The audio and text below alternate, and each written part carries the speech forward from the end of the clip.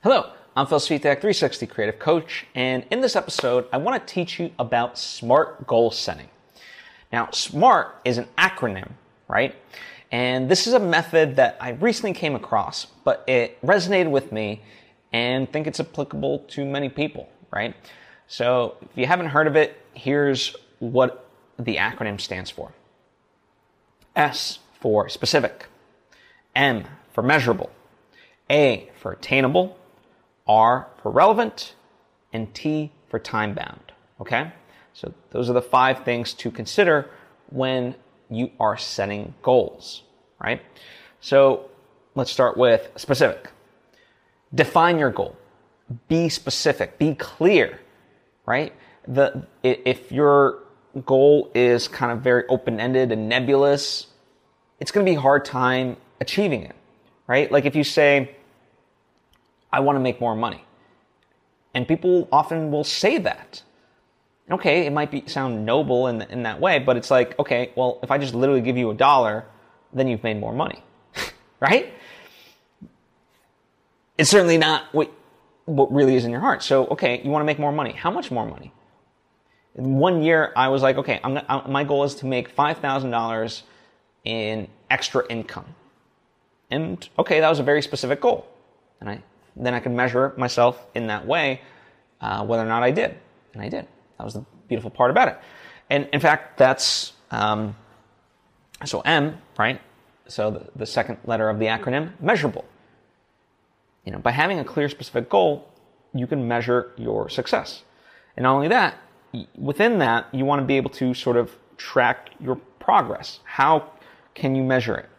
So for me, okay, if my goal is to make $5,000 extra side income for the year, then it's like, okay, how much per month do I need to be aiming for? And so I can gauge whether or not I'm on track or not, right? Attainable. Make it realistic. For me, that seemed like a decent number that was attainable. Like it was a good number where it was significant in terms of what I wanted to achieve, but at the same time, something that I knew if I worked hard at it, could be accomplished. And it was. So S for specific, M for measurable, and A for attainable, right? Next one, relevant. Ensure that it aligns with what you actually want, right?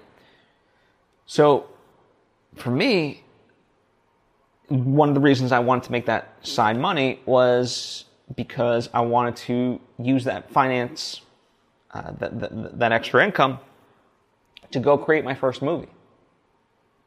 So it was relevant to my overall goals of what was meaningful to me, right?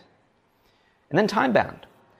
Assign a date and to keep yourself accountable. So for me, it was a span of 1 year. And as I said, I broke it down into, months, each month so I can measure progress. But yeah, within that year, I could see and be like, okay, that's it. So those, and for you, listen, that could also be a matter of weeks, months, whatever. But when you have a deadline in mind, it kind of lights a fire under your ass, because in the end, Parkinson's law dictates the time to completion is relative to how much time you have. So if you give yourself 2 months, it'll take you 2 months. You give yourself 2 weeks, it'll take you 2 weeks. It's very fascinating. Look it up. In fact, I do a whole lesson on that. It's one of the very, very first lessons at this point that I've ever done. But yeah, that's the SMART acronym for goal setting. Hope that helps you. Let me know the thoughts and more, even beyond that, let me know how it does work out for you in the comments section or hit me up on social media at Phil Svitek. Thank you so much. I appreciate you and hope to see you next time.